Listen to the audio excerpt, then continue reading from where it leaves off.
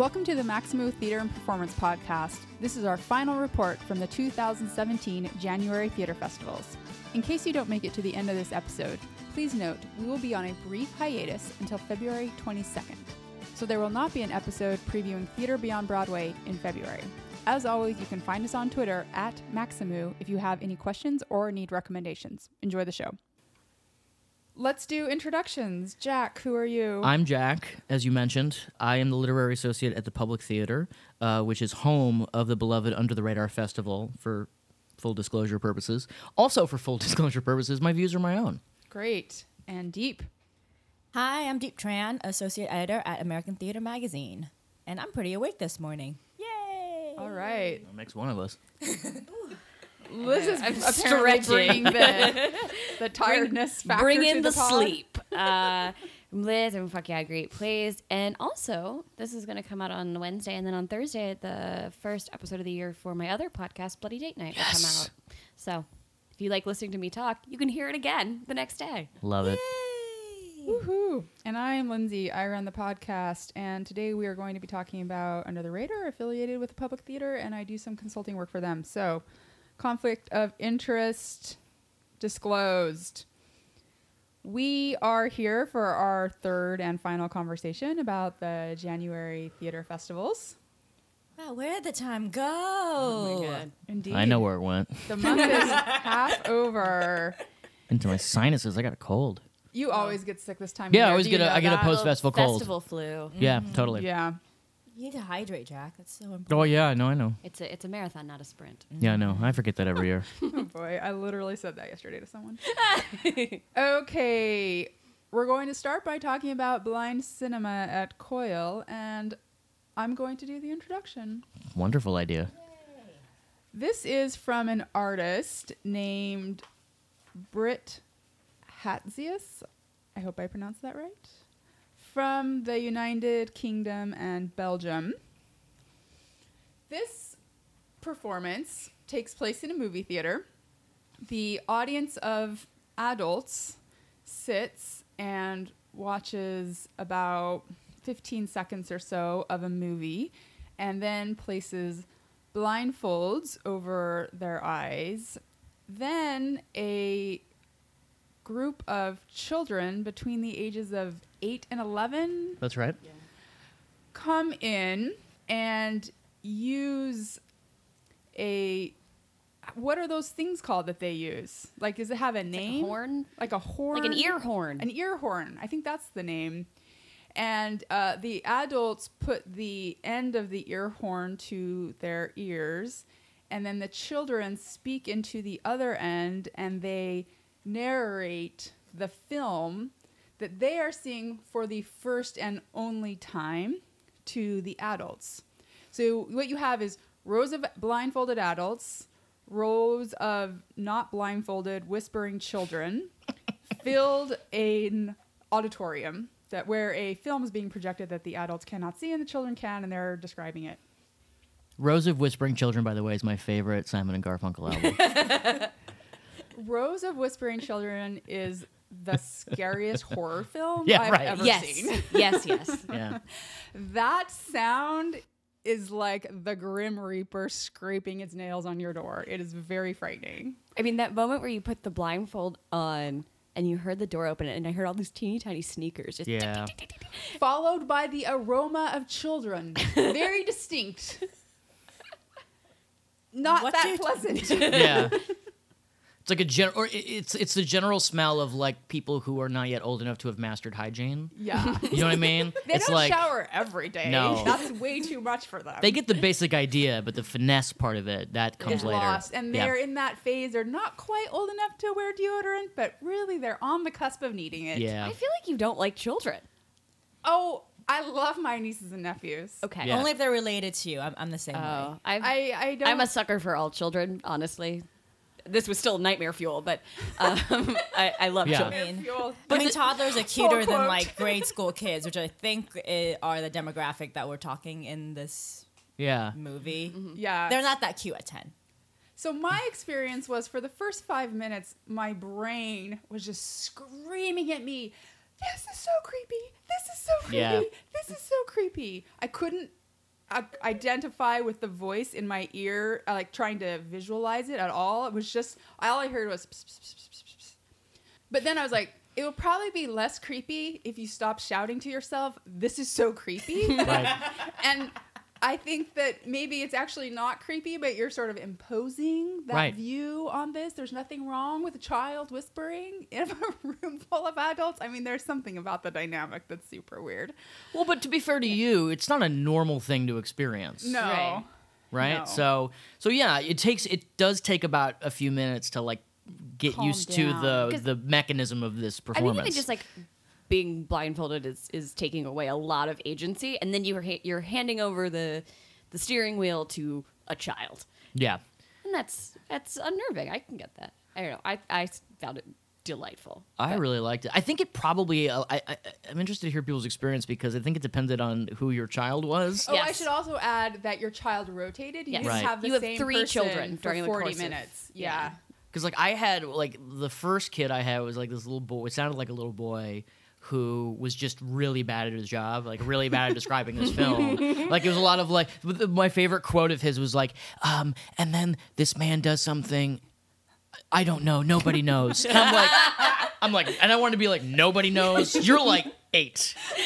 Like His that's vocabulary is really like limited. nobody knows. But then like the third person was this little girl who was hilarious. Like she was doing color commentary on what she was saying too, and I was like, this girl's fucking hilarious. Well, it was funny because everyone was having such a different experience that I was having maybe a sort of somber moment, and yet other people in the audience were laughing. Yeah, I had that too. Yeah, some kids were like delivering a stand-up comedy routine into these ear horns. Yeah. I had one of the funny kids. I had the first girl I had was like if someone had asked me as an 8-year-old to do it, which is I'm gonna go in there, I'm gonna be so thorough. Okay, there are 3 books and they are on the floor, and then you're gonna open this one and it's the second page and there's a boy and he has a hat. It's just like it was wonderful. I found my my people, and then my favorite at the end was, they finished the movie and the little boy goes, "My name is Saul and I had a wonderful time." I was like, Saul! That's Saul signing off. I love you, Saul. God bless you, Saul. Deep, anything to add? Oh, I didn't see this. Oh, you didn't? Oh, right, No, you missed yeah, it. Yeah, I missed the. My train was running really slowly, and I only had one ticket anyway, and Liz was there, so I'm just like, Liz, just take my So ticket. I took it. Take one for the team. It's fine. Yeah. Yeah, it was All right. very strange. Any other closing comments on this one? I mean, I can't really say like good or bad. I'm not even casting any kind of critique on it. It just it was the experience it was. It was very interesting.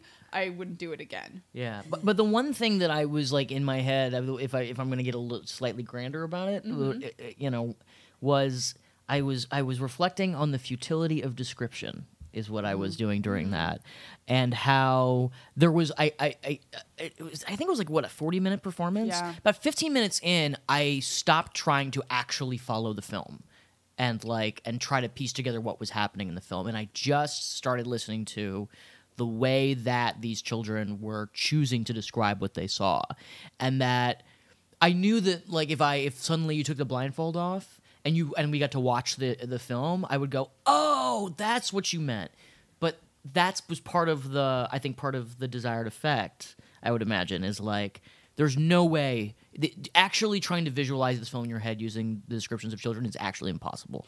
Yeah. It would have been an interesting exercise after the fact to have some form of collecting feedback from the adult audience as to what it is they absorbed about the meaning and happenings of the film, because at one point something about a hand, a glove, maybe belonging to a monkey or a gorilla was involved, and afterwards I asked the person sitting next to me, was that in your film? And they were like, yeah, there was a gorilla. And I was like, oh, but was it a glove or like what exactly was happening there? Yeah, we were even debating, is it animated? Is it live action? Is it a combination of the two? What sort of medium? Or I don't know. There's something really great. Maybe the point being, or at least what I took away is, sinking into turning over control to an unreliable narrator. Yeah. An unreliable leader. Sure. I don't know. Okay, moving on. Jack, what do you want to talk about? Oh, just anything? Ooh, this is a free for all. It's not going to be a free for all, but you've seen some shows that only you have seen. Yeah, so why don't you pick I one to talk about? prioritized my home theaters festival just because I always make an effort to see everything, which was a grand total of 21 shows.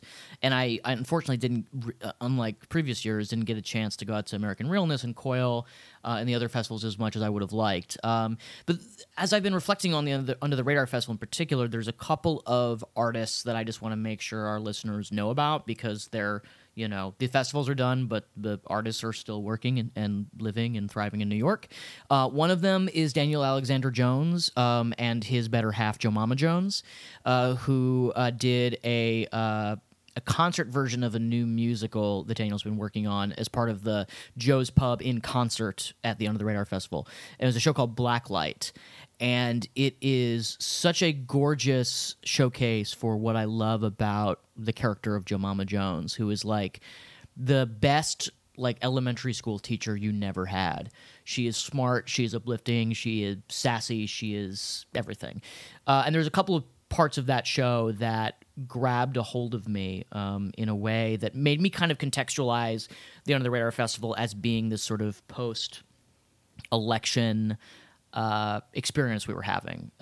This is sort of the first deep dive into culture that I've had since the election, and there was this wonderful mix of optimism as well as stark sort of frightened reality that permeated the vibe of just about every show, and at least the Under the Radar Festival, and it got me thinking about that a lot.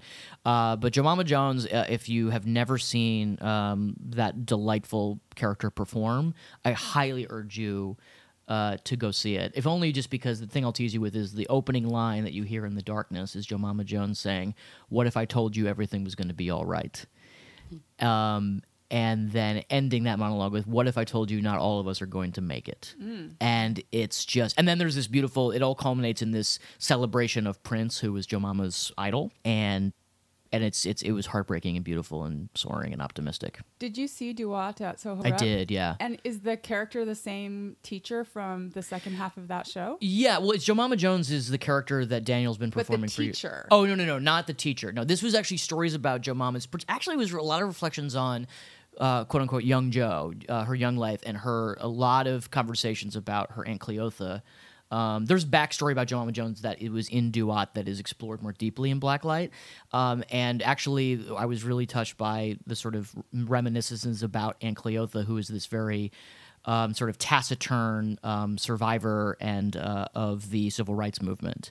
And so kind of putting that sort of older generation who fought for sort of a more just America, sort of transposing that to the current climate we live in was really well done, and not done in a way that was beating you over the head with the responsibility we all now have, but it was this reminder of what is in our DNA as Americans in a way that was just so gorgeous. And that the country we have inherited is the country that was in some part built by sort of unsung heroes like this fictional Aunt Cleotha, but also artists like Prince. And I loved being made aware of that or being reminded of that. And it was just, I was very, very moved by it. So that's the first thing I would mention. Wow, I hope that comes to a larger stage so we all get a chance to see that. That Too. sounds fantastic.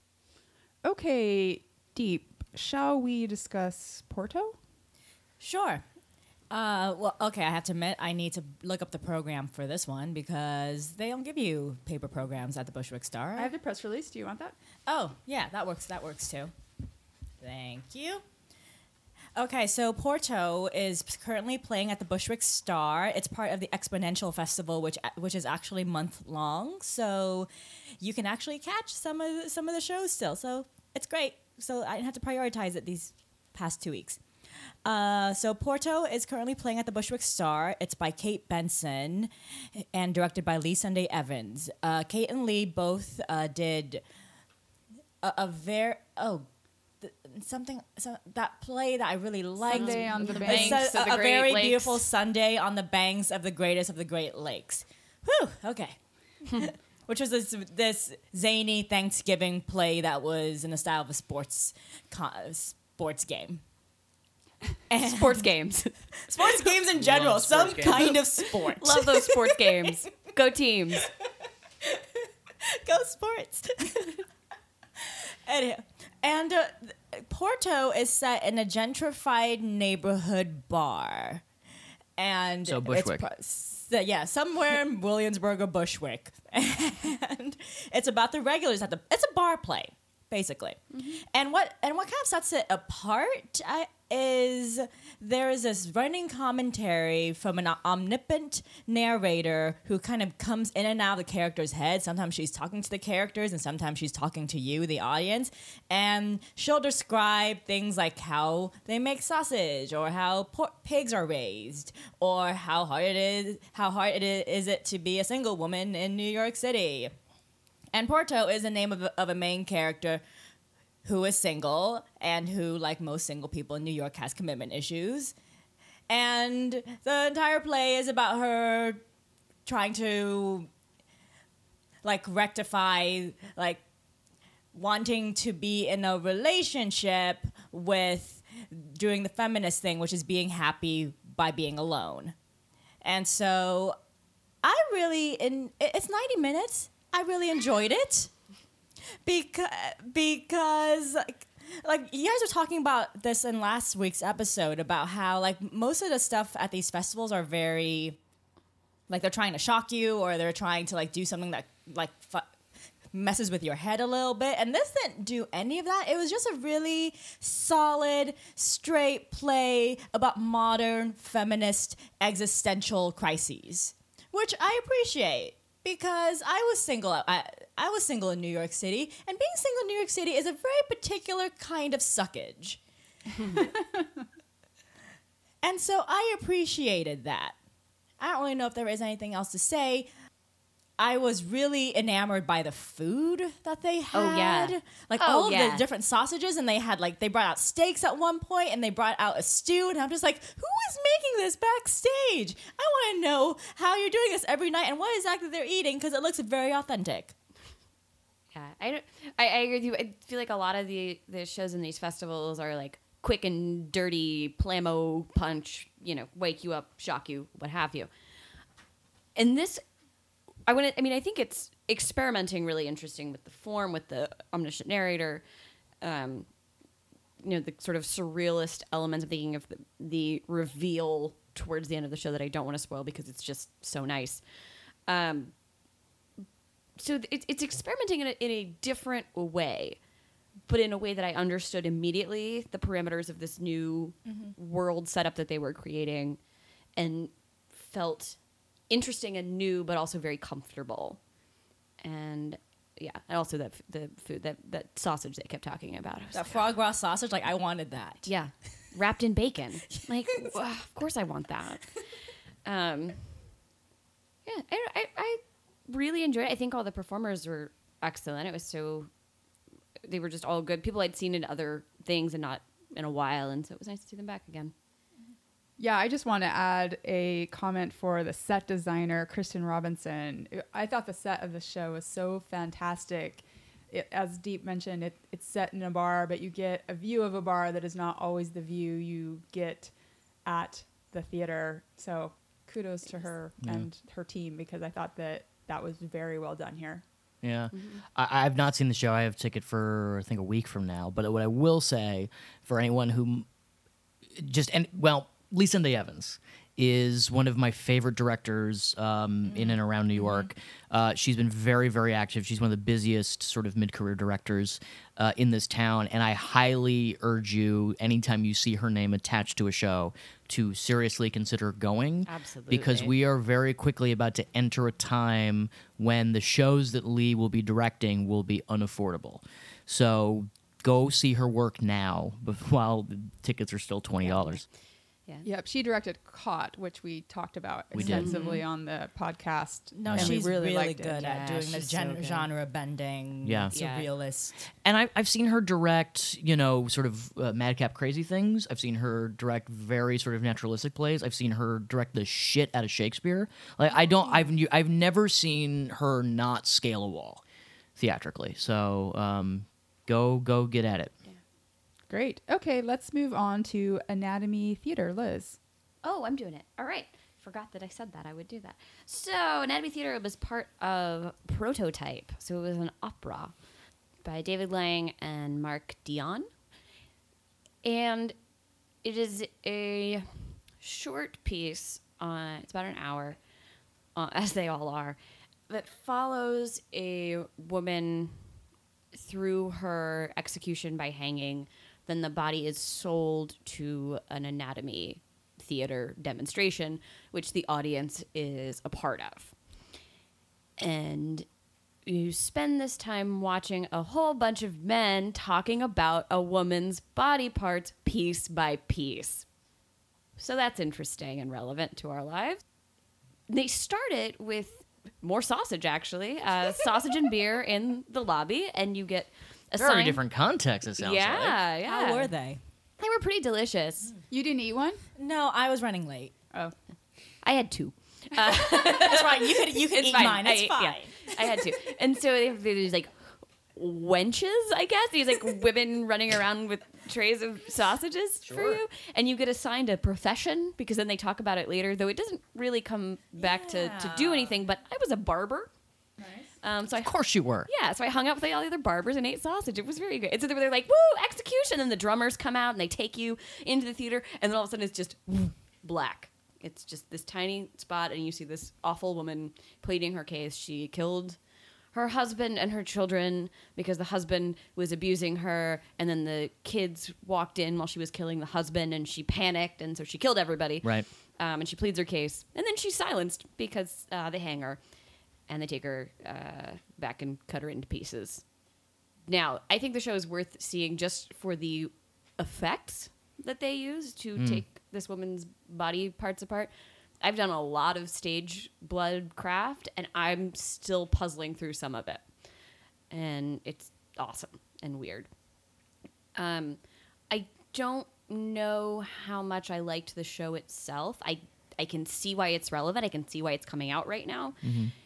And I can see the parallels, but it felt in execution Hey.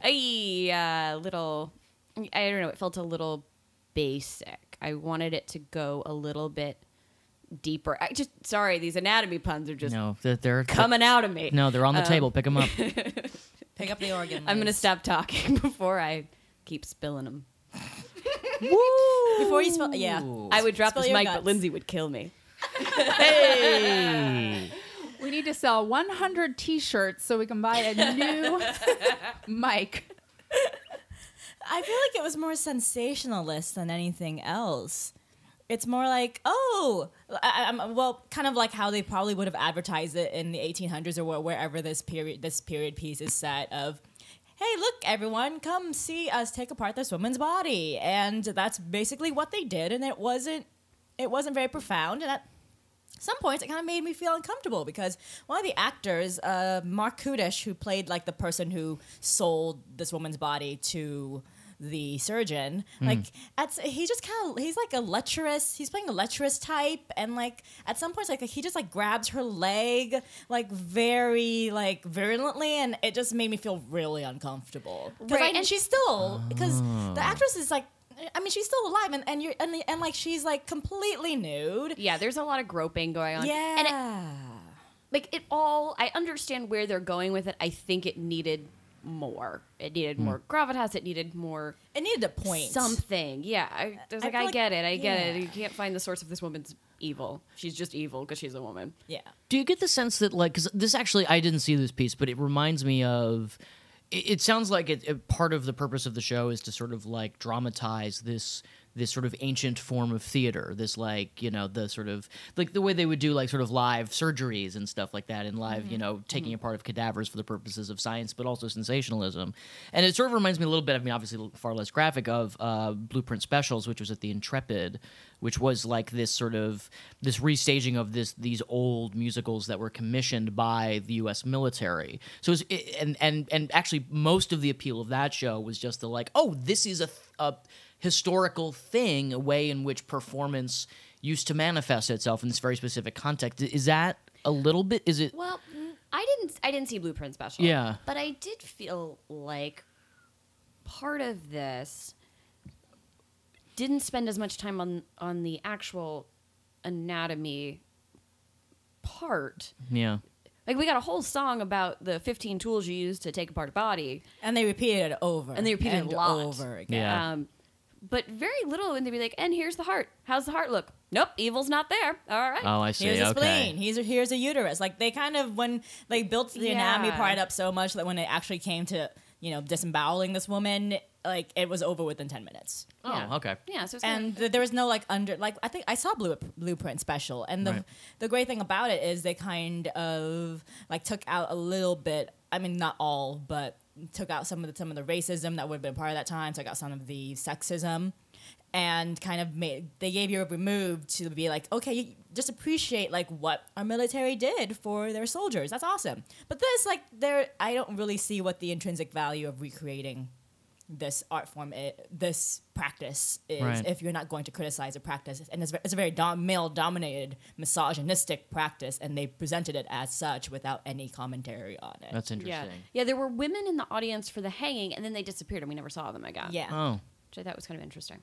okay. Yeah. And also, it's just made me feel. I know it's like I'm fine with nudity on stage. I'm completely fine. But it just made me feel really uncomfortable to just see a woman's naked body, and I know she's still alive. And at some point, she does sing while she's dead, and just seeing her, like, I feel like that's like a very vulnerable position to be in. And I really felt kind of like, please cover her up. Like, she's not in a position of power right now. So. Okay, something completely different. Work table at the Coil Festival. This is a live installation by the artist Kate McIntosh from Belgium. I talked about this on the preview podcast, and then that description proved to be pretty accurate. Basically, you enter into the Invisible Dog space in Brooklyn, and there are shelves of objects, and you go and select your object, and you are told, oh, I should add, first you sign a release. Oh man, I know, Jack. I cannot believe that you was missed my this. whole thing. I know. Oy. So you sign a release, and you are told that you are to select an object that you will then need to take apart. So, don't get anything you're too attached to. So you take your object into a room where you are alone in isolation, which I very much appreciated. And arrayed on the table are all kinds of tools for destruction, along with safety equipment. There are goggles. There's even like a face shield, gloves, and you're asked to please use the safety equipment and to use any of the other equipment that you would like, a saw, a hammer, screwdrivers. I mean, there are probably more than 10 tools on the table to take apart your object, to destroy it. Then you take your object and go to a second room where there are shelves of other destroyed objects, people who have come before you. You leave your object, you select a different object that has been destroyed, you take it to one of several craft tables that are set up there, and there is an equivalent amount of tools and other objects that you can use to reconfigure the broken object. Right. And so I think we should each who attended this give our own experience. I selected a pink ceramic dog that I struck one time with a hammer and completely shattered. It was incredibly satisfying to do so.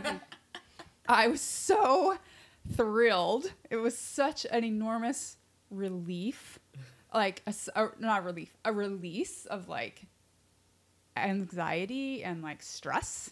That moment was extremely satisfying. And then I gathered all my pieces up, some of which had flown entirely across the room. The room's about like 10 by 10 feet or so. I put it all in the little cardboard box top, and I took it to the next room. And then in the next room, I selected this like weird mechanical monkey on a motorcycle piece of tin toy. And I don't know, I reconstructed it. I feel like I didn't do a very good job. I needed a hot glue gun, and there wasn't one. I know, they missed out on having a hot glue gun. And I tried to use super glue, and it wasn't really working, so I just kept using more and more super glue. And then I went to other tables and got additional bottles of super glue. Pretty soon I had like 2 bottles of super glue trying to hold this thing together at an odd angle, and it didn't work. So then I actually just like taped it into the cardboard box top, which I felt like was not in the spirit of the endeavor. And so then I was dissatisfied with my creation. And then you take your recreated your object and you take it to the final room where there are the finished products of other people who have gone before you, some of which are incredibly beautiful and some of which are incredibly disturbing. Like, especially people who took broken pieces of ceramic animal figures and tried to literally paste it back together or get away in a kind of naturalistic fixing of the object, so then you get these extremely deformed animal figures. There was one that was a tiger, and I was like, I am repelled looking at this. But there were other things that were so beautiful. I loved this live installation so much. I would have done it multiple times. I think that there are so few spaces in modern culture where you get to let off steam.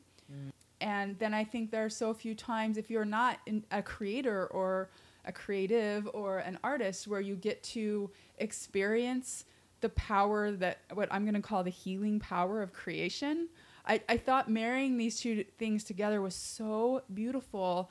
And I could imagine, you know, right now, like, craft things are really popular. Like, there are these like painting studios where you all go and you paint all together. Like, there's like one on every corner in Brooklyn. We went through the ceramics phase that was very popular. Like, have a party at the ceramics store and paint your bowl. I could imagine this very art exhibit as its own form of that, where you pay $20 or whatever. You go in, you break your object, you get a new object, you create something new. I loved this so much. I thought this was both fun and powerful, and I just adored everything about this installation. So what did it tell about your guys' experience and what you thought? Well, I don't know. I enjoyed it. I don't think I got as much out of it as you did, because I could have just gone in and smashed stuff with a hammer all day long. Like, that would have felt really good. Less interested in the fixing part. I took a mallet to an oversized floral teapot, Nice. which felt really good. And I think I should have done the reverse of what I did, which is that I took a mallet and I smashed that teapot into a bazillion pieces in like 4 choice hits. And then I went into the other room and I picked up a suitcase that someone had destroyed. Huge mistake. So many pieces. Didn't know what I was doing. Oh, I suppose so. Yeah, And I was like, zippers alone. I was like, there's too many pieces. But I've committed myself to this suitcase. So I probably spent 5 minutes destroying and like an hour putting a suitcase back together. But I had a similar, I wish there was a hot glue gun. And then I was like, I could put this together, but I have to punch a hole in it. And punching a hole in it is probably antithetical to what I'm supposed to be doing, which is putting stuff together. So I just tied every piece to every other piece with yarn. So it was just like a really long wind chime made of suitcase. Sounds great. I was very happy with it. But there were the beginning where I was like, what the fuck am I doing? There's so many pieces. But then I relaxed and I enjoyed it. But I think, like the solitary crafting time, which I never have or set aside time for. And there was that day that it was really, really snowy, so I could like sit and look out the window, and it was snowing, and I'm trying to glue a suitcase back together. And, that was nice. Sounds wonderful. But I really wish that I destroyed something that took more time to destroy. While I was there doing my recreation part, there was somebody taking apart something in this like long, methodical manner. I mean, this person was spending so much time, and I had a sort of a similar thing where I was like, wow, I just took one wallop at that piece of ceramic.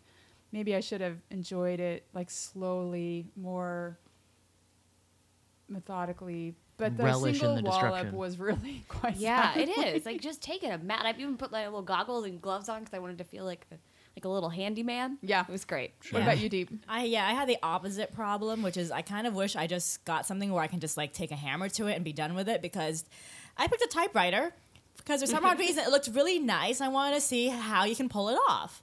And I could not pull it off because it was an old-fashioned manual typewriter, so it was basically steel. And so other than a blowtorch, I could not have done much damage to a typewriter without hurting myself. Imagine if they But- gave you blowtorches. God. I know. that I would be really wanted a awesome. blowtorch. I'm telling you, I'm thinking about shutting everything down and opening my own destroy and create craft business. I think this is a winner. But I will tell you a story though about because and I ran into one of the actresses at the Grand Paradise, the Third Rail show, and she said like, oh, they closed the show and some of those objects were in there. Oh. But the funny thing is about that typewriter though, is like, okay, so I was like, okay, I'll just like unscrew things. And so I unscrewed the casing and I took it out, and then bugs just there were bugs within that typewriter. Oh, no. And then I was like, is this a coil thing or is it Is this part of the art? Oh my God! What Is every everyone's object full of broken? bugs? Oh my God! Oh no. Oh God! I wish you hadn't shared that part of that story. That is so gross. You live in New York, Lindsay, your squeamish factor can't be that bad. They were alive or dead? They were alive. They're crawling around. Whoa, I didn't realize they were alive. When you told me, I thought they were dead. Oh no, they were crawling out of the typewriter. I'm like, okay, I'm done. Yeah, they'll take care of the rest. Yikes. Do you think the person who assembled it had to put all the little bugs back in? Maybe. Yeah, do a job. That's what I say. It's part of the typewriter now. It's their home, for God's So, yeah. sakes. So guys, don't try to take apart a typewriter. Got That's it. a moral of the story. Got it. All right, let's jump to you, Deep. Why don't you do Ghost Rings? So Ghost Rings was part of the American Realness Festival, so it's no longer running. It's a new Tina Sater / half straddle show where she's actually on stage. I don't really know if that... Well, maybe it happens a lot. I've only seen like 1 or 2 half straddle shows. And it also stars Kristen C., Aaron Marquis, and Chris Jarmo. All amazing performers. I can watch them all day. And it's kind of a combination of 2 stories. One story is a story between Erin and her sister, and that time they tried to create an all-girl band when they were younger. And Ghost Rings was a name of a candy that they created. They just made it up, so that's the name of the band. And the other story is between Kristen C. and Aaron Marquis, and they're playing these adolescent, like, I'm sorry, I don't know the correct term for this, but like adolescent, like almost coming out, like lesbian friends. Yeah, I would Or say it's kind of friends. like a young sort of sexual awakening Yeah. a little bit.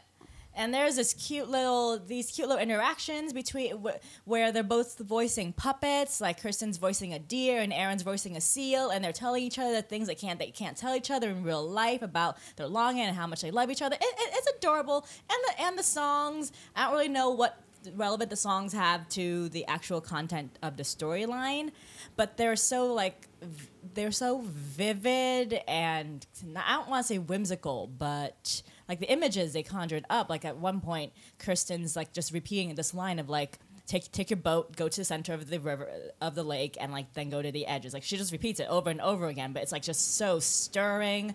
And there's just something so wonderful about seeing like 2 very strong, powerful women just sing rock songs to each other.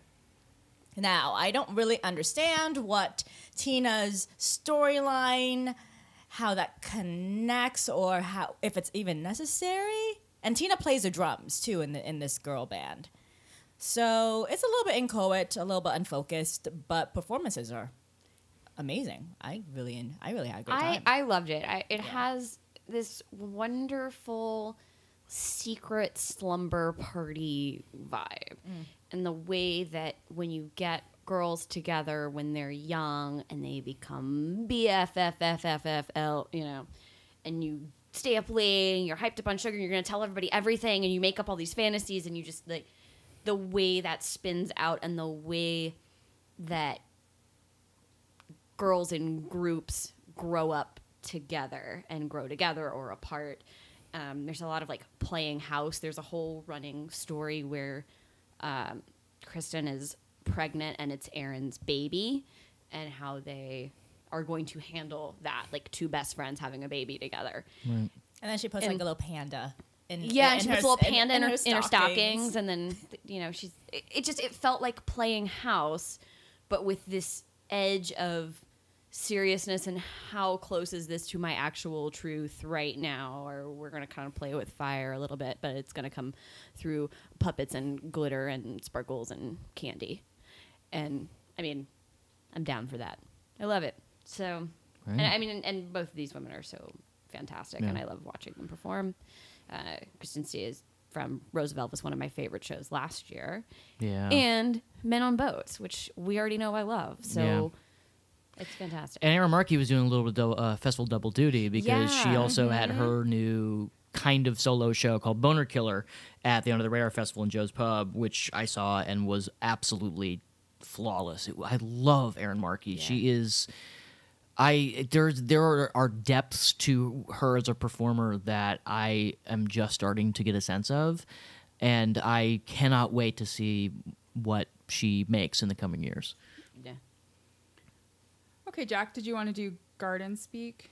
Yeah, if only just as a sort of an example of something, what I was talking about earlier, the sort of theme of these past 2 weeks for me, which is I was really struck by how many shows I saw where I felt as an audience member implicated in a really profound way. So Garden Speak, which is by a Lebanese artist named Tanya El Khoury, it was part of the Under the Radar Festival, but it was actually staged across the road at NYU in the Abe Burrows Theater. And basically the experience is it's only for 10 audience members at a time, and you walk into this vestibule and you're given instructions. And there's a little card that tells you you're about to walk into a graveyard and that you need to go find the grave of the person who's on your card. And then you need to listen to their grave and hear their story. You're also instructed to take off your shoes and socks and put on effectively a floor-length raincoat. And what you do is you walk into the second room, which is a floor covered in dirt, in fresh soil, and it's a graveyard. And what you learn is that you kind of go and you find the grave that matches the name on your card, and then you hear a voice coming out of the dirt, and you have to dig in front of the grave to find the name of the person that you're looking for, and then you have to put your ear to the ground and listen to their story. And what you learn is that each of the names you've been given were real people. They are people who died in the crossfire of the Syrian civil war. And so you lie there and you listen to this deceased person, tell their story, who they were, how they died, who buried them. And that takes about 20 minutes. And then I'm totally spoiling this, but I don't care because you won't be able to see it, but I hope you will be able to see it. But it actually doesn't take away from, I don't think, the power of this. And then afterwards, when you get up off the dirt, you are invited to write a letter to the deceased person whose story you just listened to. And what you're told is that there's a good chance that these letters will make it back to the families of the deceased person. So there's one sense of the profundity and the intimacy of lying in the dark on the dirt, and all of your senses are tingling because the dirt smells fresh. There's a certain temperature to the dirt that makes it feel very comfortable, and you feel not stupid very quickly. I was amazed at how I'm in a fucking clear raincoat lying in the dirt in NYU theater, and I really was connecting to it. And then sitting there and then knowing I have to write this letter and knowing that it might actually go to someone who knew this person whose story I just heard. I sat there. The whole performance takes about 40 minutes, but I was there for an hour because I was just sitting there trying to figure out what the fuck do I write. I know a lot of people who just couldn't write a letter after that. They just walked out like there's nothing I can say. I mean, I ended up writing something. But that was the moment when I began this by talking about implication. I felt this something I rarely feel at the theater anymore, which is responsibility. It was like, if I'm going to choose to write something, I have to think about this.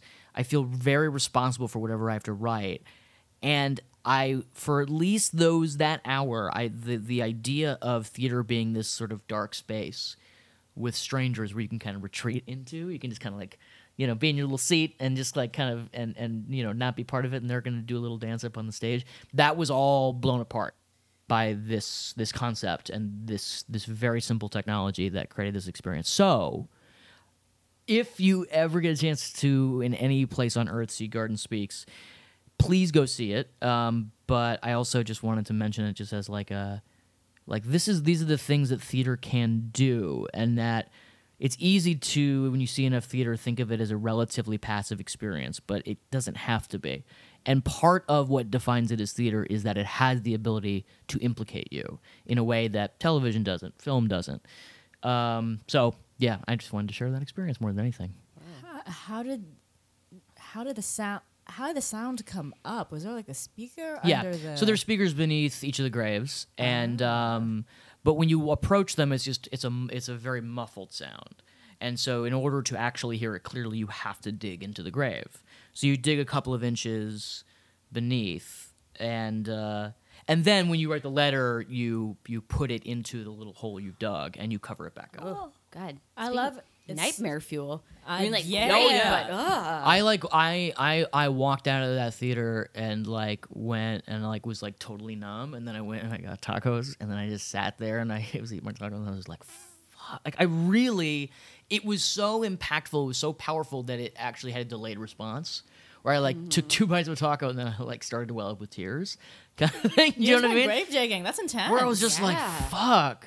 I was just everything about it was, and it's only grown on me as it's been like a week since I saw it. So yeah, or experienced it or did it or whatever the hell you want to say. So Wow. that's my shit. I want to do that. Yeah, I know. everyone should. I ever want to Damn. grave dig, but that sounds so intense. Yeah, it was really intense, and it was just like, right. Of course. Okay, we still have more shows to talk about, and we're running a little long. So let's try to get through these last few. Lightning round. Lightning round. No, everybody should get their due. yeah. Gemini Stars, Liz. Gemini Stars. So this was part of Exponential. It's the Pioneers Go East collective. They have been in residence at La Mama off and on for a while. We were trying to figure out how we knew them. That's how I knew them. I knew the name. And so Gemini Stars, the best I can do really, so it's a new work inspired by LGBTQ vloggers coming out, self-identification in the world of sort of YouTube and social media, juxtaposed with the self-identification online as yourself versus in real life treatment, reaction, violence, exclusion, all of those things. So I don't know if the way they're pitching it and what the show is line up to me, because it felt like, and I feel like this is going to sound mean, but it's not. It felt like a college cabaret where we had a bunch of people coming in and everyone is expressing their identity in different ways, whether it's through a song or a poem or a story. And I wouldn't say they all necessarily come together. I don't think technology was the focus, but I don't think that took away from the story. It's very interesting to me. So most of the cast is younger. I think a couple of them are probably in their 30s, and I think most of them did come of age and come out and have that experience in the age of YouTube and Facebook and Twitter and using that as a part to shape their identity. So for me, it was just something I never had to deal with. My friends didn't have to deal with.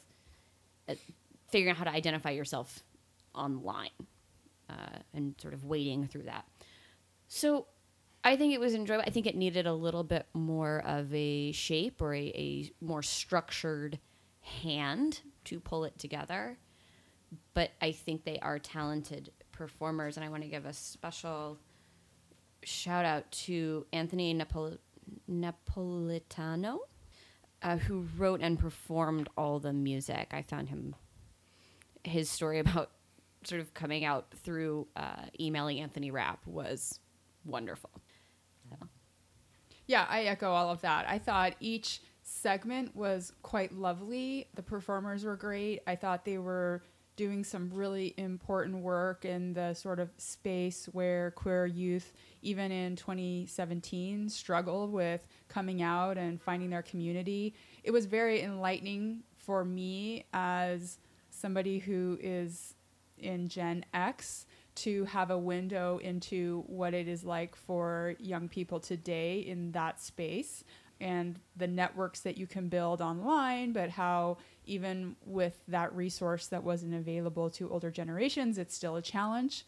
But it wasn't necessarily a cohesive unit that they were presenting as a single production. And like Liz, I don't know sort of what their plans are into the future, but there seemed to be a lot of opportunity and ambition amongst them, and I would wish them very well. And I would say that if you are a young queer person and searching for your tribe, I think seeing something like this would be very reassuring. And even for young queer performers in the New York metropolitan area, I reached out to one in particular saying, I think you should go see this show. I think you would find it really reassuring, and like that there's a community out there for you that you can be a part of.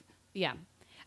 Feel like this is the little brother show to Ghost Rings in a strange way. Like this could grow up into that with a little bit more work, polishing, finessing, what have you. But the bones are there, and the bones are really interesting. Yeah. Is it a bunch of actors performing on stage like they're YouTubing, or like what's No, the and that's kind of what I was format on stage expecting. like? There's a little bit of camera, self-guided camera work, I guess. Oh, There's a little bit of YouTube, but a lot of it is just kind of standing and monologuing, and that way. There is some projector work though. oh, that's fine. Yeah. Okay, Piece for Person and Ghetto Blaster Deep. All right. So Lindsay and I saw this on Saturday evening, and it's created by Nicole Gunn as part of. She's an Australian artist. Isn't Nicole? She's Australian? Yeah, she's Australian. Oh, I did not catch that as her accent at all. Yeah, I was surprised when I found that out. Yeah, Nicola Gunn. My mistake. Sorry. It's presented at La Mama as part of Coil, and it's a monologue. It's a very physical monologue where she's talking about like moral relativism and whether or not you should intervene when you see a man throwing stones at a sitting duck. And at the same time, like she's also doing like this very physical kind of aerobic like movements and sometimes even yoga like it's not even dancing. It's more like things you would do if you were looking for a really good gym workout. And in the background is like this synth score that's like really beat heavy, very repetitive. So it's kind of like marking time with her movements. And then at one point, I just want to share the story because it was just so visceral. She climbs into the audience. So so at La Mama, like it's kind of it's. Like the audience seats go up. Yeah, there's a pretty steep rate. Is this in the the big space? theater? The big Oh, stakes, yeah. So she literally climbs up the audience, like just like stretches her legs like over the chairs, and then at one point she like just she stops next between me and my +1. And I'm on the other side of the +1. And my +1's wearing a red sweater, so that's what she gets for doing that. And She's basically sitting on her face. yeah, she was basically straddling her face, and like Nicole's pelvis was like inches away from my date's face. That's the sort of special treatment you get when you go to theater with Maximu. Exactly. No. I mean, Deep and I were 1 degree away from being that person. I am confident I would have died if that had happened to me. Apparently, you could see everything when she's that close. Oh, goodness. It's like it's kind of the audience participation that you don't ask for. It just No. happens to you. But it's all very, like what she's talking about is, it's not, I wouldn't say it's, I'm trying to figure out how to say this, but it's not like complicated. It's very simple, earthly concepts, and then at some point she throws shade at Marina Abramovich, which was hilarious. But it's really just about like, okay, what right do you have to like tell someone else to do something when you're kind of a corrupt person yourself? But like the way she does it, it's very down to earth. It's very, I think maybe it's her accent. She just does it in a way that it's riveting just watching her do these movements. And like at some point you could see her like getting out of breath, and like she flips her hair a lot, and you can like hear the hair hitting the microphone, and it distorts the sound. So all of it is just like seeing this person kind of become physically energized by her own performance. And it kind of made me want to go to the gym afterwards. So It's a piece of performance art that I feel like you could post on Wikipedia as performance art, and everybody would recognize it. It's got all the elements. It's a one-woman show. There's a monologue about simple but very important morality issues. There is dance. There are lights. There's a weird audience engagement part that Deep talked about. And then it builds to, I mean, a crushing crescendo that is so energizing. It's so exciting. And yet at the same time, the piece is abstract. It's a little hard to totally wrap your mind and words around exactly what you're witnessing, because part of it is movement based, and translating that into these words that we describe over these microphones, I feel like just diminishes the entire experience. it makes it sound worse than it actually is. It's really great. Yeah. It's one of the very few pieces of performance art I've ever been to that is very funny. There are definitely a lot of humorous moments in this show. I thought it was fantastic. It's not something I usually liked, and I really liked that. Yeah. So I think the humor, as you pointed out, like really helped me stay engaged with it. Because if it was like a serious 90-minute piece about whether or not you should throw stones at a sitting duck, like I feel like I would have slit my wrist. So.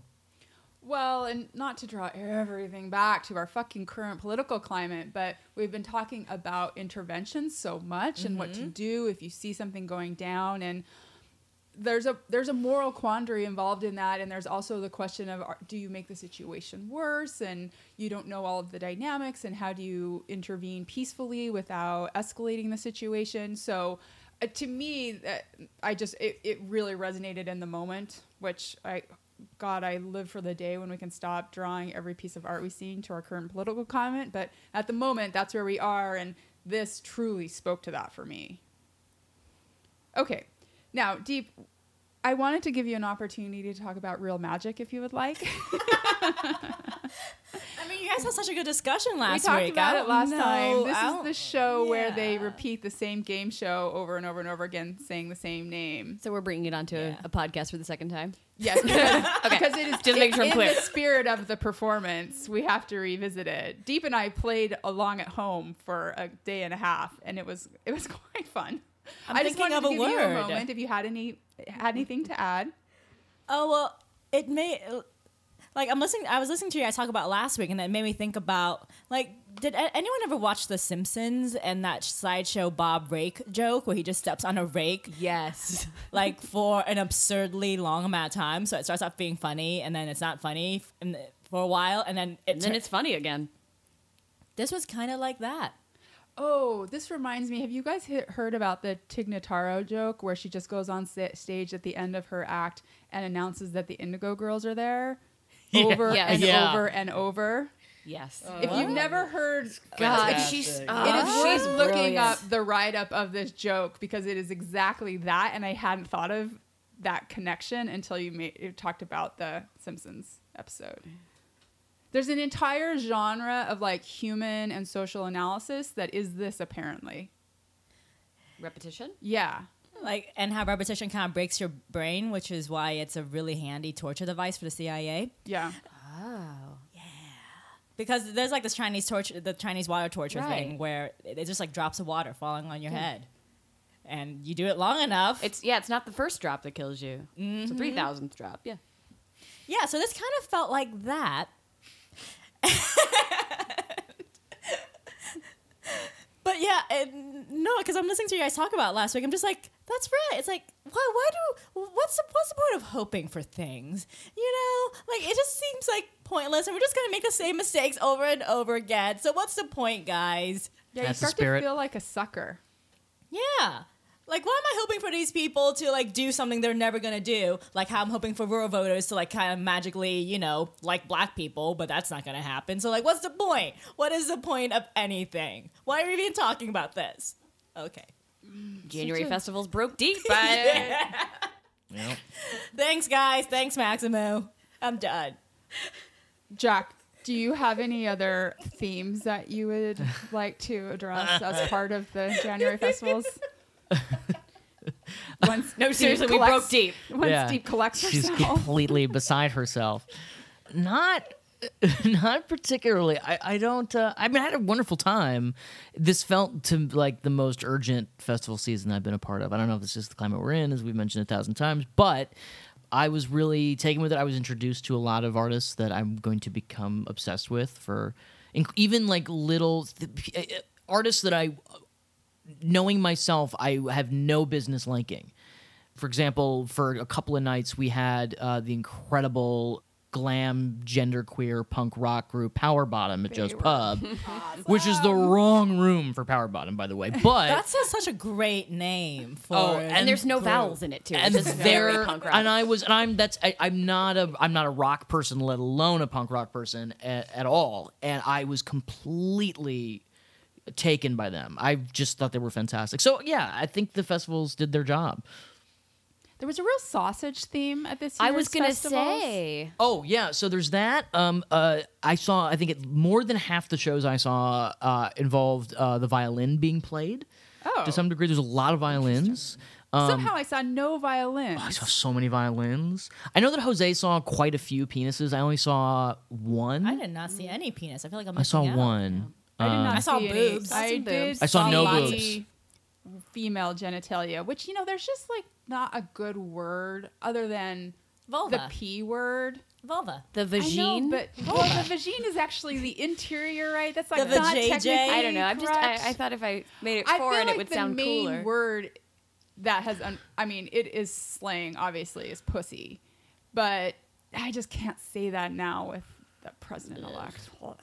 No, I'll be wearing a pussy hat at the at the Women's March in Washington, so I'm fine with using the word pussy. No, I'm fine with using it. I just don't want it to be the word I use as not slang or as not reclaiming that word context. There's like no, I like there's cunt. no great word. Actually, I don't like it that much. Vulva's nice. I like that.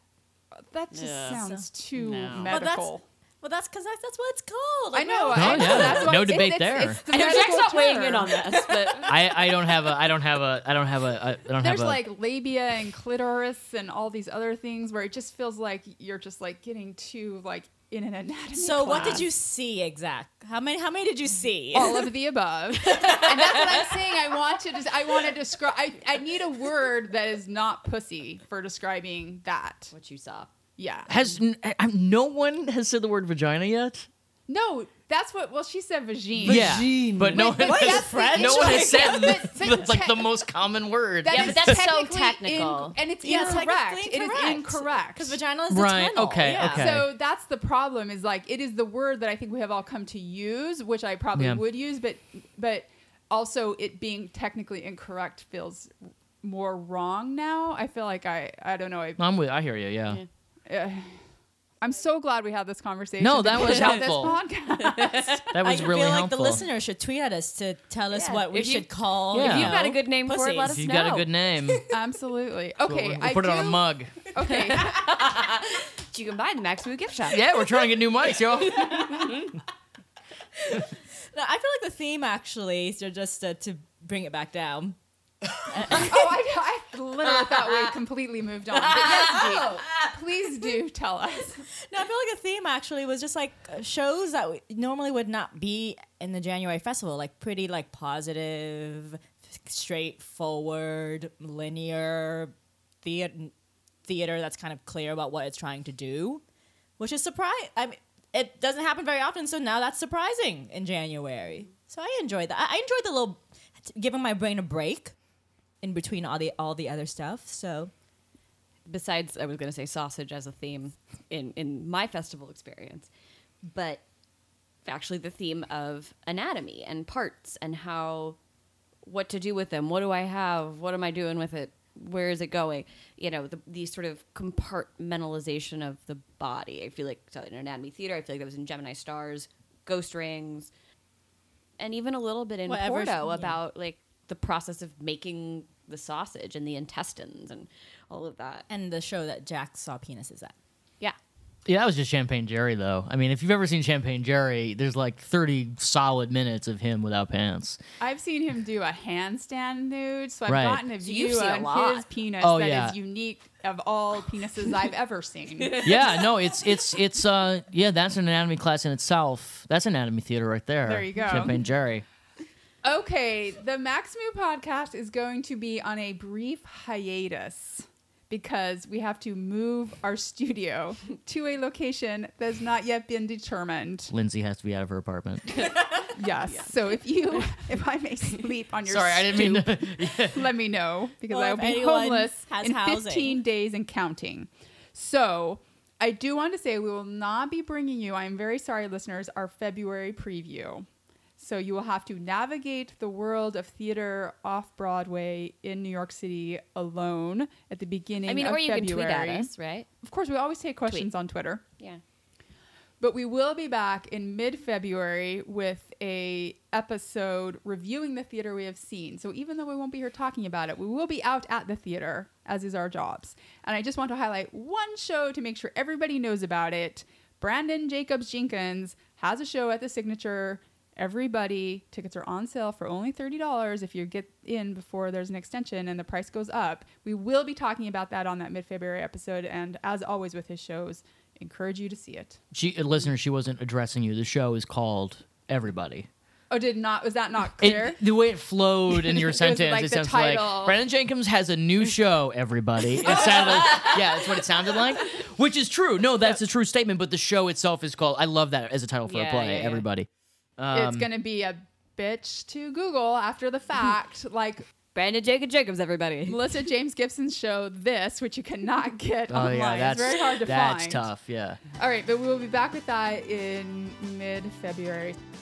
Thank you so much for joining us for today's episode of the Maximu Theater and Performance Podcast. If you have questions, comments, or opinions that differ from our own, we'd love to hear from you. You can find us all on Twitter. Maximu is at Maximu. Jack is at Jack in Brooklyn. Deep is at Deep Thought. Liz is at Miss Liz Richards. And I'm at Lindsay Behrens. If you enjoyed the show, please leave a rating and review on iTunes or wherever you listen to podcasts. And we have merch. You can buy coffee mugs, tote bags, stickers, and more with your favorite Maximu-isms on them. You can get to the store via maximu.com. All proceeds go to helping the podcast improve our sound quality. We'll see you back here for our next episode on February 22nd. See you then. Theatrical Media.